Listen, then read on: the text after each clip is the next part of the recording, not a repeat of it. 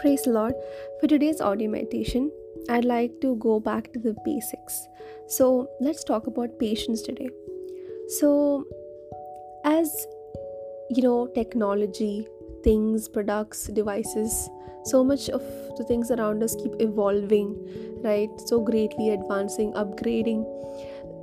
There is always this tendency that we keep wanting something more or better than something that we already have. And for most of us, that tends to be very like we want it very soon, or we want it basically now. And the greatest, I guess, story about patience that we can see in the Bible is of Abraham. God promised him at the age of 75 years that he would be blessed with a child, but he waited 25 years more to actually for that promise to have come fulfilled, right? And when we think about it, like when I think that if I would be able to wait for 25 years for something that I needed to get, or a promise that needed to be fulfilled, like I truly believe that I would not be able to have the patience, right? um so Paul describes Abraham's patience in this following way in Romans 4 verses 20 to 21. Yet he did not waver through unbelief regarding the promise of God, but was strengthened in his faith and gave glory to God, being fully persuaded that God had power to do what he had promised. So within this verse, we can kind of like rather dissect patience in this following way. That patience involves, one, that is trust, and two, that is the conviction that God holds the power to fulfill that promise that he has, or even like anything that you guys desire in your lives, right? He has the power to do so having the conviction, so trust and conviction, and inculcating these two things in our life through various ways will help us through that testing period where we have to display patience. And another way we see patience is that it is a skill that God kind of wants us to learn, or that he teaches us, right? So almost everything that produces patience is a situation that we would rather not go through, right?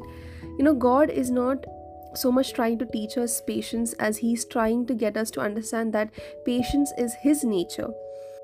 It is something that he practices, and he practices when he deals with us, right? God is patient and kind to us. So producing patience is easiest when we make a deliberate choice to slow down.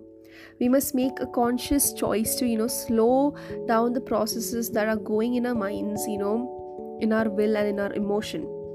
So for example, when we drive into a city, right, we see a sign like speed zone ahead. We know we must get ready to slow down, right? And then we see a speed limit sign that tells us the speed limit, the numbers usually decreasing until we reach the desired limit through the city.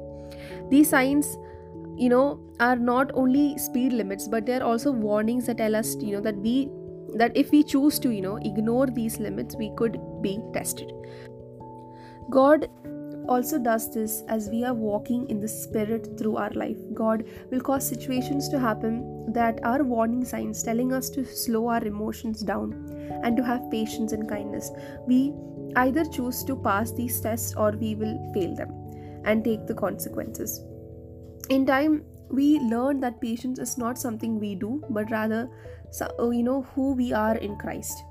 So God wants to produce patience in us to slow us down and to show us how to trust in him, right?